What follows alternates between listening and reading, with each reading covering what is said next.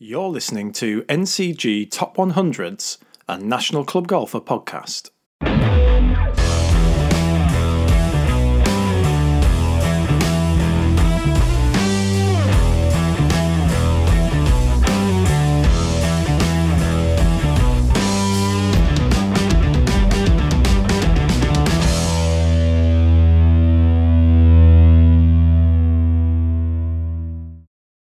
Hello everyone, welcome again to the NCG Top 100s podcast. In each episode, we try and take you into a virtual clubhouse and get the inside stories about the courses that feature in the ranking lists you can see on our website at nationalclubgolfer.com. After flying solo last week, I am once again joined by the man ultimately responsible for putting these lists together, NCG Top 100s Chairman Dan Murphy. Welcome, Dan. Thank you, Steve, and great to be back. This year, we are reinvigorating our list of England's best courses and talking to those clubs both riding high in those lists and looking to get involved. Today, we are going to a club that is so timeless that when you consider the quintessential image of English golf, this has to be one of the courses you must consider. Whether it is the stunning heathland, the ingenious routing and exceptional strategy, or in a more primal sense, its brutal bunkering, the Hodgkin at Woodhall Spa is world-renowned, and rightly so. Under the stewardship of today's special guest, at risk at times to probably his health and sanity, this layout was given a wonderful renovation by the brilliant Tom Doak. A renowned author whose books on the likes of Muirfield, Royal County Down, and of course, the Hodgkin, have set the standard for studies of the architecture and history of layouts. We are delighted to be joined by Woodhall Spa General Manager Richard Latham. Welcome, Richard. Thank you very much. Big introduction. I hope I can live up to it. Thank you. Now, after all that positive PR, I'm just going to drop this on you. So hopefully I've buttered you up enough for what's to come. At the end of these podcasts, we ask all our guests to name their top 3 English golf courses. So please get ready for that one. But just to begin, if you could tell me, Richard, what it is about the Hodgkin that stirs up such strong feelings in golfers, because there really is nothing quite like it, is there? Well, I don't believe there is. I'm very biased. Every time I talk about Woodhall Spa, I like to talk very positively about it. But what I can say, Woodhall is what I call a classic English heathland course. It's heathland golf at its best. It's in a fairly raw state. We like to keep it in a very rustic manner. It's a particular intention of ours that we have bunkers that aren't neatly edged. They're torn edges. It's to keep that very rustic look going. But I think Woodhall Spa has always been very famous for its bunkers. There's no question about that in my view. It's about sand. There's lots of it. We've recently renovated the course and we've increased the number of bunkers going back to how it used to play in the first place. And I do think that right from the outset, even in those very early days, the course always had many bunkers, and the expanse of sand you can see from the tee often gives the golfer a bit of a fear and dread, but also it's very good looking too. It's heathland golf at its best. I guess it was something like 5 years ago now. So there you are, custodian of one of the very finest inland courses in this country, and you looked at it and you decided that it was time to do some work on it. Yeah. Incredibly brave thing to do. So before we get into what happened, can you just remember when you go back 5 years, what did you see when you walked around the course in those days, and what was it that you wanted to address? I think when you get to a stage with any golf course where trees grow self-sown, they're not planted, and it starts to do two things. One, alter the characteristics, in our case heathland characteristics, and two, golfers then have to start playing around trees that weren't there in the first place. My view on that is, well, you're losing the architectural principles that were originally laid out. So our intention was, when we looked at it, and I stood on the first tee, I just looked down on that first hole, and particularly coming back up the 18th, which runs parallel to it, we didn't see any sand. We just saw trees. We saw a parkland course coming. We saw heather that used to be there was no longer there. It was quite a real sort of, you get to that point when you think we have to do something about this. We can't leave this as it is, because actually the Hotchkin was losing its own very own special character. So the first thing we did was to say, right, let's get back to where Heathland Golf should be. That was the driving force. It really was. I know that you drove this project personally, so it's probably worth just touching on the fact that Woodhall Spire is a proprietary club, and that does make a difference, doesn't it? Can you just explain to listeners how the structure works and why that made it, I guess, a little bit easier than it perhaps would have done where Woodhall Spire in the position of a Sunningdale or a Swinley Forest or wherever it may be. Yeah. Well, in a private members club, that's a golf club that's owned by its members, who elect a committee to run itself. And I think, therefore, you have to get consensus among the members as to what they believe is right for their golf course. They all have a right to have a say, and the committee has to make a decision on the general views of the members as to what should happen. And I think that can be a slow process. There's nothing wrong with it being a slow process. It's certainly something you don't want to rush into. But as you say, Woodhall Spire is a proprietary course. It's owned by England Golf, and the running and the operations of it is to put to one side to an operating company. And when you have a setup that is not owned by members as such, it's a business, it's proprietary run, it's then up to the owners to decide what is the best thing for their business and what is the best thing for their assets. And in this case, what we believe was the best for our golf course was to improve it and get it back to how it was. The decision-making process is different, because therefore you don't necessarily have to go to the members. You do involve the members. I was very keen to involve the members and inform them over what we were doing, and they were very interested. But at the end of the day, the owner has the right to say what happens to its own business and its own asset. Just before we get into what you did and what's happened since, how many people were approaching you and saying, "What are you doing? There's a fantastic golf course here. Why do you feel that it needs to be dug up in such a way? Why can't you just leave it as it is?" Well, you're absolutely right. I did get asked that question a few times. I think I was looking at it from an architectural point of view. I was looking at it from a purist point of view. You mentioned earlier, you have to be brave. We really did have to be very brave. And you do take on, you're looking at a very well-known golf course that the country loves. You have to be very sure of your own convictions to want to do that. But we knew it wasn't as good as it could be, should be. It really needed some attention. And there came a time, you see, trees are a very emotive subject.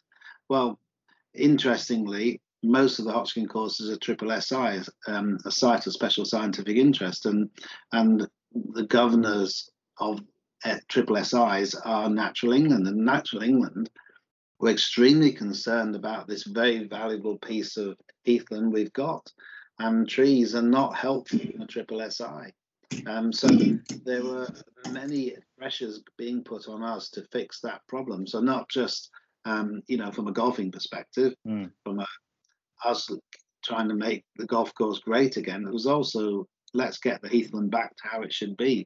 And so there was enormous pressure to do something, but the question was how to do it. The process was a big thing, and some big decisions to be made, which is what we did. And here we are now. Happily, Richard, you knew a man. And so next thing we know, Tom Doak arrives on the scene. Absolutely thrilling for any golf course purist. To see arguably the leading practitioner of the current age arriving at one of our greatest courses.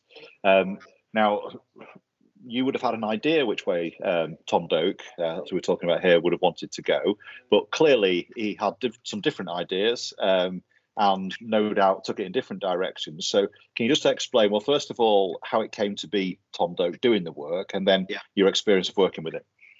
Yeah, well, we had a very fair, open tender process. We approached 4 different architects to consider whether they wanted to do the job, and they each presented their own ideas.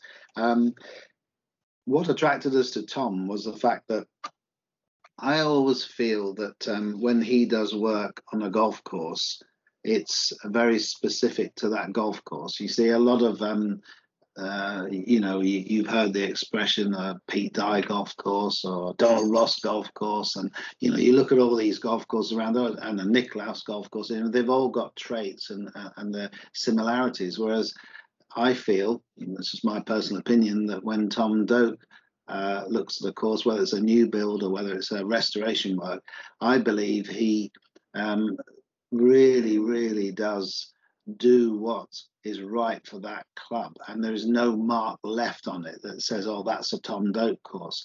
Now, there'll be people out there, I'm sure, may disagree with me on that one, but I'm fairly certain on all the courses and the work he's done, it seems quite different to me. Now, when you start looking at restoration or renovation or whatever the word is, it's a big ask. It's a big ask for anyone to get that right, and it's a very big ask to do changes to some holes, and they don't look out of character with the others.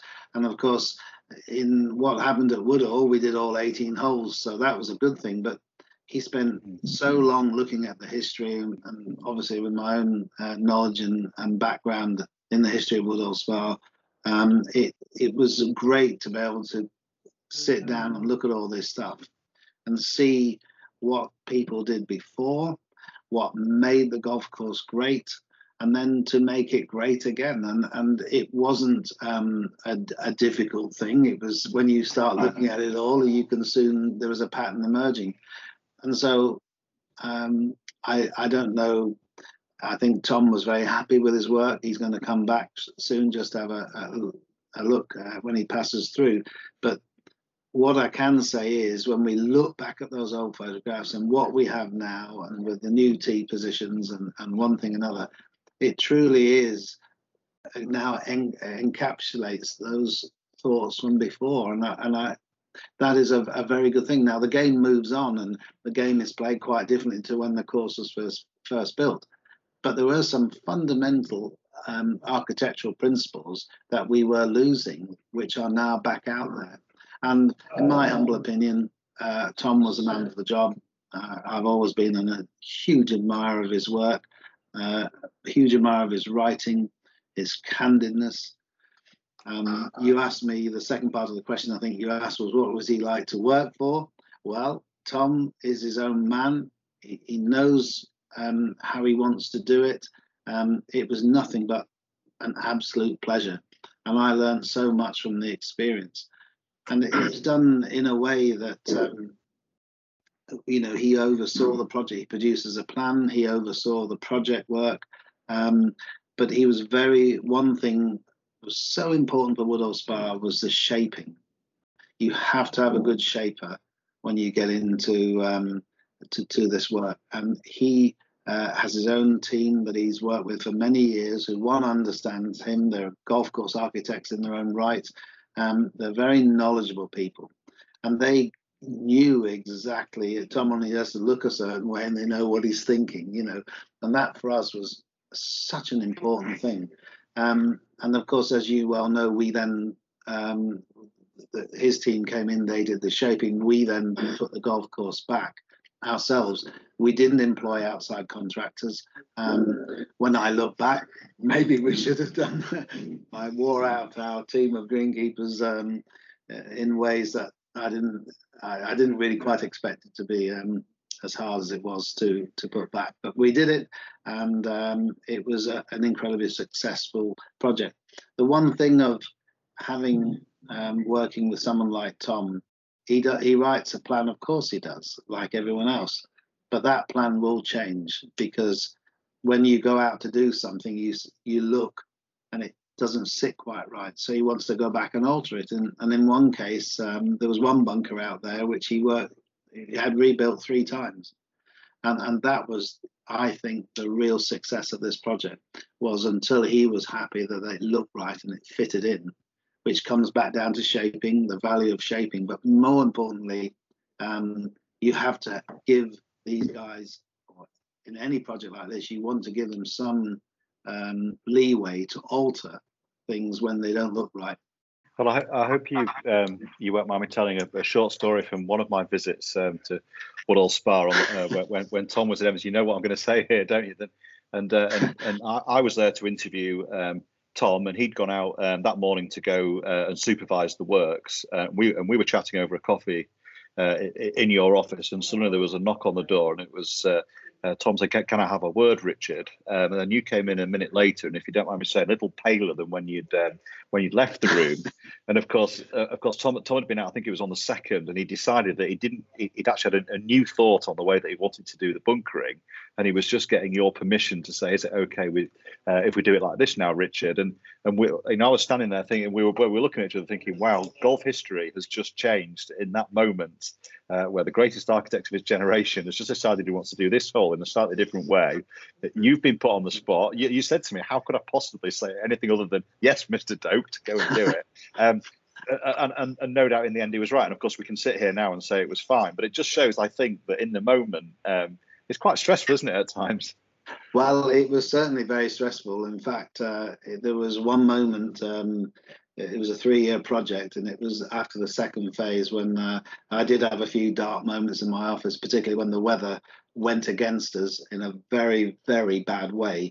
It certainly at that point, there was some moments when I really wasn't too sure what we were, how this was all going to end up. But no, it was, and I was given leeway to get on and do what we believe was right.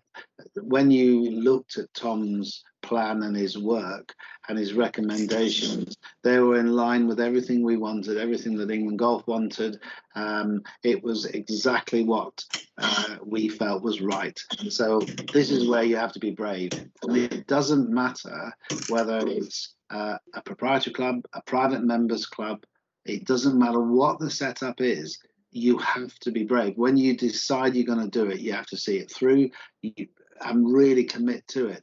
And there are moments in any project, and particularly one as big as ours, where you will have those moments when you feel, what's the expression, very lonely, I think is one way of putting it. And you know that you're the guy who's really going to be held accountable for it if it goes wrong. And that could be in any setup.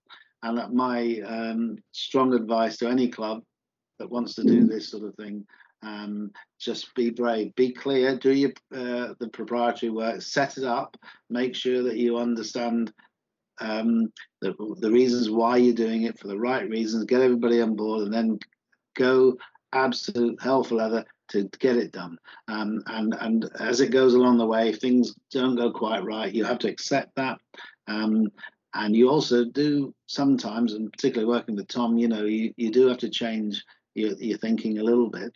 But at the end of the day, when I look back now, I can safely say, I think 99.9% of everything we did was on the money, and it was absolutely right for the cause. There's always going to be the odd tweak. There's one we're looking at now, which, did we get that right? And we will fix that. But, we've got, for the next 25 years, we've got a plan. We know what we must do. We're far more mindful now of how quickly trees seed and the saplings that come up. You really do have to be very mindful of keeping on top of that, because you can turn your back and 20 years down the line, you're right back to where you were. So careful management along the way will get us to where we want to be. We've been talking about the project on a general basis. I just wonder if you could describe perhaps one hole or one feature that that Tom Doak has changed that, in your view, has greatly elevated that hole, just so that listeners can understand the kind of things he's been doing? Is it possible to pick a single example just as an illustration? That's a challenging question, Dan. I always know you're going to give me one somewhere down the line. So, we did all 18 holes, and you want me to pick one out. Well, there's one. May I pick two out? Can I pick two? Yes. Okay. Thank you. If there's time. I think the first one would be. the seventh hole, and I'll just describe that. It's a dogleg par 4. Dog legs to the right. Off the championship tee, it's 470 yards. The forward tees, it's 440. It's a good hole, and it was from all the way down the right-hand side, from tee to green, with trees and gorse. So anything right off the tee's lost ball. It was really packed. And we stood on that tee, and he said, "Richard, I want you to clear fell that from here to the green." Now, certainly Natural England wanted us to clear fell it, and I said, "What?" And he said, "Well, you're a reasonable golfer." He said, "How do you play this hole now?" And I said, "Well, you hit it down the left-hand side." He said, "Exactly, there's one shot." He said, "Well, the most important thing is you give golfer options. If you give golfer options, it confuses them." And I said, I don't want to get accused of making things too easy here. That wouldn't be good. So, I was sort of umming and ahhing a bit. He said, "Just do it. And you know what? We did do it. I wasn't convinced at the time on that one. As soon as we did it, it started to look a bit more like Walton Heath. It was open. You could see all the mounding. It was beautiful. We opened up old bunkers. It was back how the course used to play. Got big tick in the box from Natural England. And the next tournament to be played there was the Brabazon Trophy. So we had some of the best amateurs in Europe playing in that. And I happened to go out to that seventh hole. And 2 out of every 3 ball was struggling to find the ball on the right, where we cleared it all out. And they couldn't come to grips with it. They couldn't come to grips with how much of the corners to cut off. And it turned out to be the second hardest hole of the week in the tournament. So, hey, ever want proof of good sound architectural principles? There it was, right there. And by doing that, that hole has actually played harder than it would have been if it left all of that, and then you just play your stock shot down the left-hand side. So there you go. That's the first one. The second one I'd say was the 13th.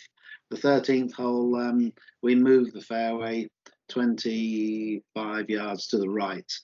We took out some bunkering, and we made that hole play. It was as it was originally intended to be, and that was a massive improvement to the course. How does a fairway move? How does it move? It means you have to cut down some trees and put it in where it used to be. No, I meant in the first place. How could it possibly? I've seen that hole. How could that fairway have moved over the years? It seems you wouldn't believe it was possible, would you? You wouldn't believe it was possible, but there were some bunkers added in some time ago, and they were added in on the right-hand side of the hole. And there were bunkers on the left, so because of where they were put, it made people to start to play more to the left.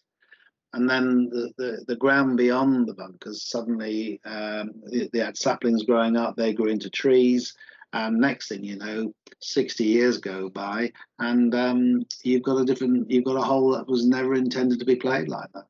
And interestingly, when he said, "We need to move this over here," he took me into the middle of those trees and he said, "Look down there, what do you see?" And I said, "Well, I see the green." He said, "That's the perfect line into the hole."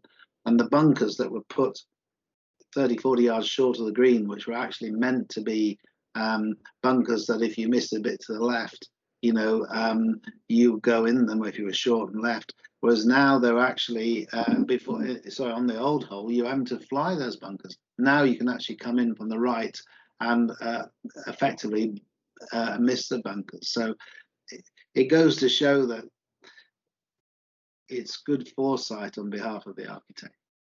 For those who haven't been lucky enough to play at Woodhall Spa and perhaps aren't familiar with the geography, just explain how a trip to Lincolnshire should work, and maybe could you suggest the good ways of doing it? Where you might team it up with, where else you might visit, and when's the best time to come and see Woodhall Spa?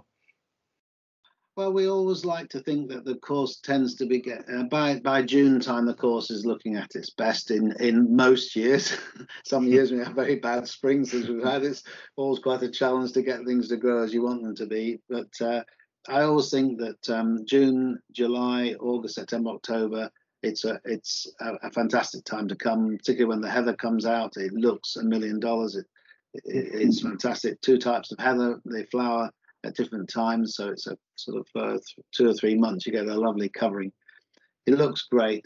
I think that it is on sand, so we're very fortunate to have a very dry course, so you can come all the year round.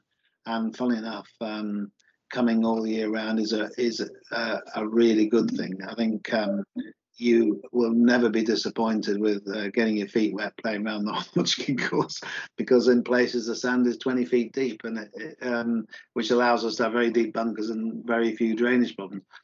It's particularly down one side of the course, it's very deep in sand. Another side, the sand comes close to the surface, so not quite so dry.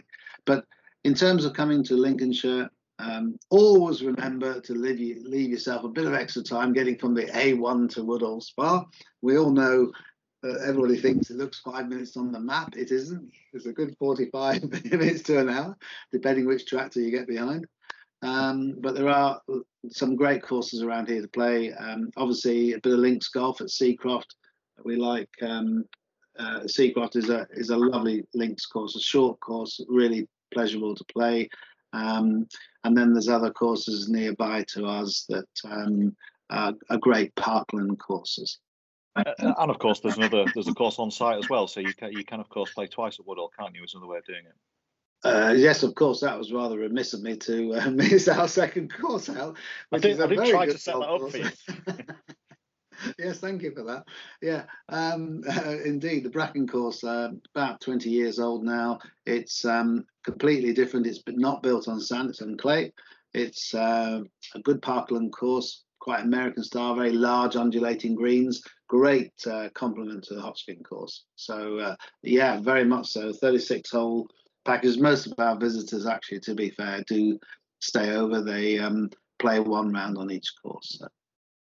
Can you just describe how you've managed to change the first and the 18th? Because I remember looking at that a few years ago and thinking, well, I don't see how you'd be able to do too much. I think people looked at the opening hole and said, relatively speaking, it's not one of Woodhall's strengths. And yet you've managed to do something dramatically different with those two holes, which again is obviously a tribute to the designer, isn't it? Can you just briefly explain what you've done to change those two holes round?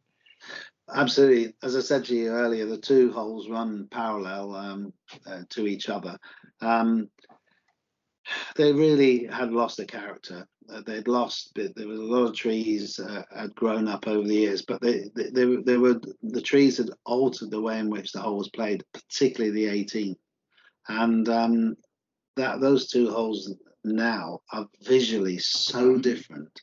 And they are so photographic as well, particularly with all the new drone footage that's around these days. When we look at those from the air, they are absolutely stunningly beautiful and so different to what was before.